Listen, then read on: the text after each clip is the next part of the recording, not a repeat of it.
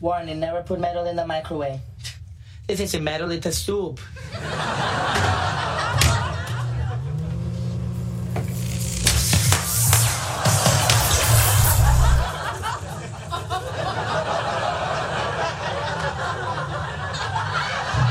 Miss Kitty, Eric broke the microwave.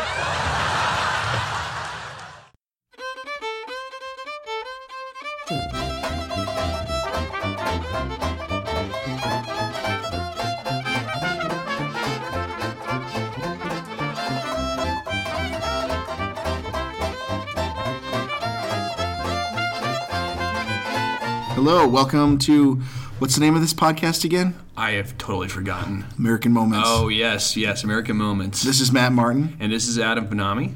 And welcome again. Welcome back. I feel like it's been a while. Yeah, I think those holidays got the best of us. They sure did. So I know we did that collaboration with Royfield on the election of 1800, but it's been a while. People are probably a little pissed at us. Well, we're sorry. Yep. Yeah. But seriously, it's great to be back. It's we're a little rusty, but I'm looking forward to this. But absolutely. Today we're going into an episode on the microwave, which was something that we wanted to cover for a while. Yeah, it's a truly American invention, and it did change the way we eat food, but there wasn't a lot of content in it, so we thought we would introduce our first mini-sode. Yeah. So it'll be a short one. Well, and as a peace offering, we're actually recording 2 episodes today, so we're going to have 2 back-to-back for you really quickly. Let's talk about the state of American cuisine in the pre-microwave era. Fascinating. Yep, something we've all talked about and thought about. So this was really where the American dream was born. You know, you had a traditional family, a husband and a wife, 2 kids. The husband went to work every day, came home, and the wife spent the day cleaning the house and preparing the food. And, you know, that wife may have not enjoyed doing that, but in actuality, it took a long time. It took all day to prepare a meal. You know, there weren't shortcuts. Yeah. They had to go to the grocery, go to the local fishmonger, wherever they went. Fishmonger. I just like to throw fishmonger in there. Hey, yeah. Fishmonger, bring the food home, prepare it, and then cook it. And when you cooked it, you had to use the stove or the oven, which takes a while to heat it up. So it really was a full-time job. And, you know, American society is all about finding efficient ways to do things. We're lazy. May we say shortcuts. Quick ways. Enter the microwave. So what is a microwave? Well, we all know it heats food, but it's basically a kitchen appliance that cooks and heats whatever's in its controlled container. We are business students. Neither of us are science students, but the fact that you just said science students. That outs us as business students. Yeah. Basically what it does is... In a microwave oven, an electronic vacuum tube called a magnetron produces short radio waves called microwaves. In most such ovens, these waves travel through a waveguide, a rectangular metal tube, to a stirrer, a fan-like device that scatters the waves around the metal interior of the oven. The waves bounce from wall to wall until they enter the food. Water molecules, which are contained in most foods, are dipolar. That is, they have a positive electrical charge at one end and an equal negative charge at the other. These dipolar molecules act as tiny magnets. And as microwaves pass into the food, the molecules are pulled first one way, then the other, by a magnetic field created by the waves. This back and forth motion of the molecules occurs nearly 2.5 billion times a second. This rapid vibration causes friction between the water molecules, which produces heat. Now, the origins of the microwave started before World War II. You have to look at high-frequency radio waves, so radars. We used radars to transmit sound and message. The radar basically sends a radio wave, and it sends a frequency out, and it picture like, you know, waves in a pool. And when it bounces off something, it bounces back to the receiver, right? And then that shows up on the radar screen. So British were having a really hard time during World War II with submarines sinking their ships. The Americans created a radar that could even pick out a periscope, and the British needed them like big time. But the process was so refined to make radar that we were able to, Americans, what we do, we take shortcuts, but what we also do really well is we mass produce things. We figure out a way to do that, and we figured out a way to turn out radar components to meet the British demand, because the way they were doing it, it took 10 days for a radar skilled operator to put together a single radar componentry. So we were in a position where we, as the United States, were cranking these things out really easily. As Adam just mentioned, radar was used pretty heavily by the United States and the UK government.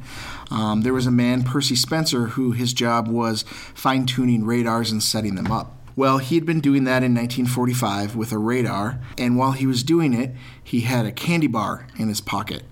So he was tuning his radar, fixing his vacuum tubes, whatever you do as a radar technician.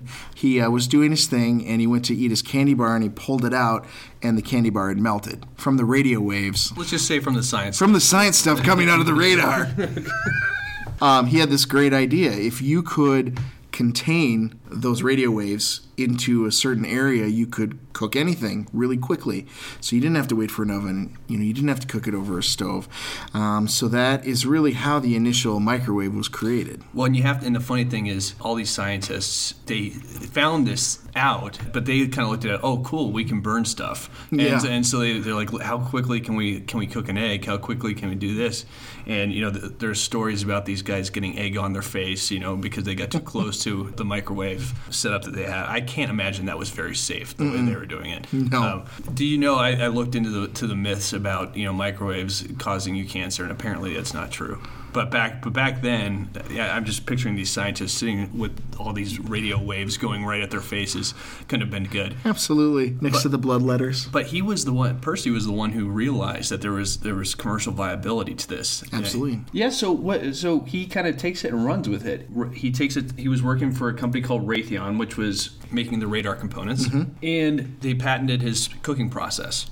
He convinced him that it was a good idea, a marketable idea. Yeah, and you have to understand, at the end of World War II, Raytheon's making radar componentry, and we're kind of grappling a little bit with trying to disarm, which completely went sideways after North Korea invaded South Korea. But we were trying to disarm and demobilize a little bit, and we had so radically industrialized that Raytheon's looking for a way to pivot into something that's not arms industry related. So this was good news for them. Great opportunity. So they began testing the microwave in a Boston restaurant with good results. And you look at the microwave you have in your kitchen right now, it's a manageable size. You can put it on a tabletop. This is bigger than our refrigerators that we have today. I mean, the ones that they actually made the first time. And didn't they call it the Radarange? Yes. To start? Yes. It was called the Radarange. Or Radarange? Radar. Maybe that's how you really say inventive. Maybe they should have come up with something different. Like, hell, let's just the call it the radar. microwave. But I guess everything was cool. Like, that was still when atomic energy was cool. And so I guess they're piling onto that, right? Radiation's sweet. But yeah, before we realized that radiation is not so sweet. They called it the Radarange. Now, this thing cost a lot of money. I think like $2 or $3 grand, something like that. And so was it more for commercial use then? Well, I think they knew that it was going to be a rich and famous type of thing. With any new technology, the first reiterations of it are going to be really big and really expensive, and then the cost comes down. But it was big, it was bulky, but there was commercial uses for it. I mean, you weren't going to have it in your home, but what you could do is you could put it on trains. Trains use it a lot for. No, I'm not joking. So if you think about train travel was a really big deal back then. So we didn't have the commercial aviation industry was really kind of coming of age. Right. But when you traveled on trains, it wasn't like you're on the Excella and you're getting like a turkey sandwich that's been reheated 15 times. Sure, it was gourmet. Dining was an experience back then. In the train kitchen, cooks prepare meals for the 200 passengers. At lunchtime, the waiter rings chimes to tell the passengers to come to the dining car. Many people leave their coach seats to go to the dining car. A dining car is like a traveling restaurant. Here, while they eat their meals, the passengers can enjoy the moving landscape. For passengers who don't want a big meal, this train has a lunch car. Bob has ordered a sandwich.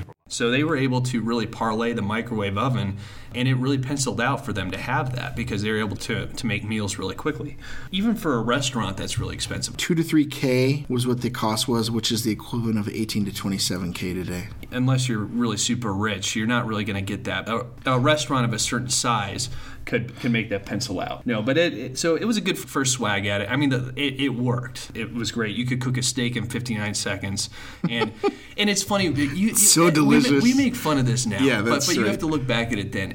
America was used to rationing. They were used to efficient eating. You know, it's funny you say that. I mean, random story, but my dad used to talk to me about how he loved astronaut ice cream. Did you ever have that as a kid? I loved astronaut ice cream. Yeah, it's like dehydrated. It's terrible, It's though. terrible, but they loved it in the 50s. Yeah, well, it's just a novelty thing. Yeah. I mean, well, it was quick. It was a treat. Yeah, exactly. Mm-hmm. You could call it ice cream. The world was full of possibilities, like in America specifically after World War II. I mean, we were untouched basically by the war. That American We dream had all this industrialization. People were talking about having nuclear reactors in cars. It all sounds wacky now, but again, going back to food, everything was efficiency. Everything it wasn't really gourmet.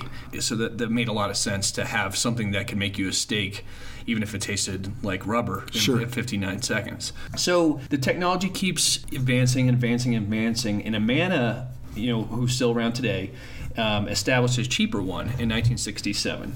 These Amana radar range microwave ovens have Cookmatic Power Shift lets you select any cooking speed you want. Full speed cooks almost everything in 1/4 the usual time. Medium or low is perfect for tender cooking or creating gourmet favorites. Slide Cookmatic to simmer for full-bodied stews and casseroles. Amana radar range microwave ovens with Cookmatic Power Shift puts you in full control of everything you cook. It really took off. And smaller, right? Yeah, and at that one you could actually put on a tabletop. I think it was like $495 or something like that, which still is a good chunk of change. I mean, even today, what you spend for a microwave now? Like you can get one for $49.95. Yeah, exactly. Yeah. Move a couple decimal points. In 1970, there was 40,000 units sold. And in 1975, there was 1 million units sold. That's amazing. And by the big statistic is by the end of the 70s, microwave ovens had overtaken conventional ovens. And you think about that, like 1975, you think about 1 million units sold in 1970. How many people were in America in 1970? 200 million. So 200 million, and that's not even families. That's just people. That's just people, yeah. That's what, 5% of the population? Yeah. In 5 years? That's an explosion. Yeah. Right? And then there's the other side effects / benefits that kind of come from it. The other thing that's happening is TV's becoming a big deal. Yeah, right? That's true. The microwave and TV it kind of became a perfect storm love affair because it made it easy for people to consume things like TV dinners. The gateway to obesity. Yes, the gateway to obesity. We're not saying this was all a good thing, but so there have been frozen dinners, served Stouffer's. served on airplanes and stuff like that. It really kind of came about in the 40s, where when your Swanson had a glut. Swanson. Yeah, they had a glut of turkey after Thanksgiving, so they decided to just take an aluminum pan, throw some mashed potatoes and some beans, and they didn't have the brownie yet, the awful-looking brownie that we grew up with. Do you remember that thing? I hated the cherry cobbler. That was my The cherry least cobbler favorite. was complicated. It was slimy. It was really slimy, and it looked like it was going to get you. 3 pieces of batter-dipped chicken, fried crisp and golden, fluffy whipped potatoes, tender sweet vegetables, and apple cake cobbler for dessert. What's your guess? About $2? $2.50? Wrong. It's about 85 cents, and it's a Swanson fried chicken dinner. That's some value. Swanson can change your ideas about today's high food prices. But I remember we'd have TV dinner night, and we'd have those 5 compartments, and just looking back on it, that was just terrible food. Oh, and you just think about how processed that food was. Yeah, but then you'd be eyeing up that brownie, like everything, and they'd have the brownie in the middle, like it was the bullseye, right? Yeah. And you'd like race around the other 4 compartments, and then just dive into that brownie, and afterwards you felt sick and threw up. Chew through my rubbery Salisbury steak to get to that brownie. Oh, yeah, it's gross. But anyway, so the TV dinner was something that had been I don't know if thriving is the right word, but it had... Yeah, it had started to take off, Yeah. right? I mean, it was a quick and easy way for housewives to prepare a meal. The TV dinner was something that had been taking off, and the idea was when Swanson's first dinner came out in the 40s, it was 98 cents, and took 20 minutes to cook in a conventional oven. When the microwave oven came out and was commercially viable, that added steroids to the boom of For sure. Of TV dinners. Yeah, and you had mentioned TV had started to take off in the 50s. By the time microwaves were really being used in the 70s, TV was a centerpiece of American culture. Probably I wasn't alive back then, but I was going to be shortly, but I wasn't then. And You were on the cusp. There wasn't the stigma with watching TV that there is now. All families would gather around on a Thursday night from 6 to 8 and watch the television shows that were on. Yeah, I mean... And this TV dinner gave them a way to eat, spend time together, and watch those shows. Yeah. Like you said, really, in the 70s and the 80s, and even the 90s to an extent, microwave cooking was really popular. It was the quick and easy way to fix a meal. The shortcut. In some ways, the American way. As time went on, I would say probably late 90s and the 2000s, there was definitely more pushback on microwave food. People started to make fun of it like we do now, of the texture and the flavor. I mean, definitely the texture. Yeah. Just rubber. Yeah. Eating tire rubber. And as you mentioned, that whole real foods, natural foods push, there's so much processed food in TV dinners that they kind of they've dropped significantly in popularity. Oh, very, very much so, yeah. Now, the microwave is still being used in certain ways, though, and there's been, I don't want to say a renaissance, but a bit of a resurgence of the microwave for certain things. Now you can one big thing that people do is steam veggies, so you can buy frozen veggies. They come in a pack that are ready to be steamed, and you just throw them in your microwave, and they turn out pretty good. I don't know if it's the technology of the bag now that helps make it less mushy. Well, I think you need to typically flavorful. Add more water to it. That's the idea. That could be. Yeah, I don't know. But that's still being used. We still use it for popcorn. Obviously, everybody uses it for popcorn. Used to have to, do your Jiffy Pop over the stove, and when did you have your first microwave popcorn? I think that's been ubiquitous our whole life, right? Orville Redenbacher's. Absolutely. Extra butter. For me, too, having a young child, one thing we really use the microwave for, and one thing that a lot of products have been created for, is sterilizing bottles, sterilizing rubber nipples. You've just been dying my to say sex that. toys. They all go in the microwave. I have nothing to say right now. While its uses have changed, it's become more ubiquitous.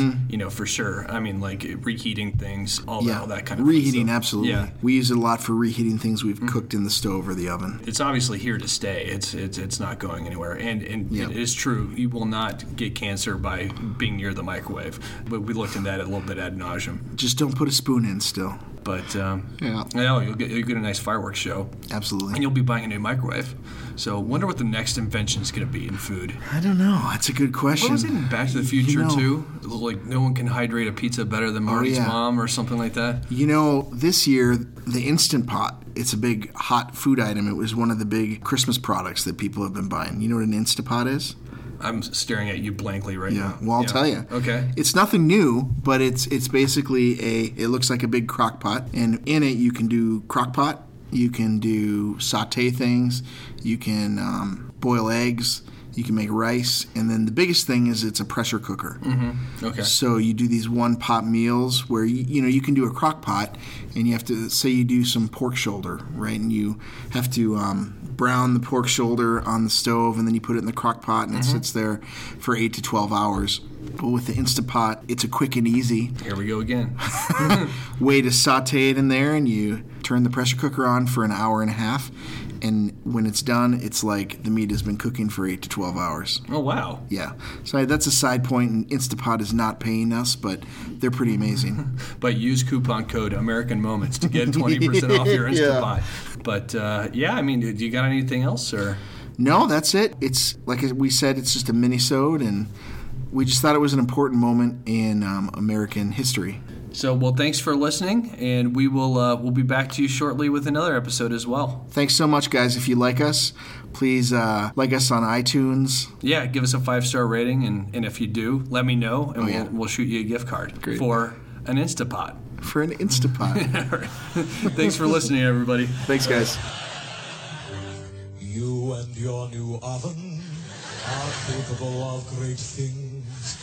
Remember, no two ovens are the same. Rather than jumping at the deep end with your brand new oven, don't forget it may differ in its cooking characteristics to your previous model. We strongly recommend you take time to read this leaflet fully from cover to cover. Get to know Meineke. It was a bad oven. You got to know all there is to know about your new oven before you begin preparing your. No, this is ridiculous.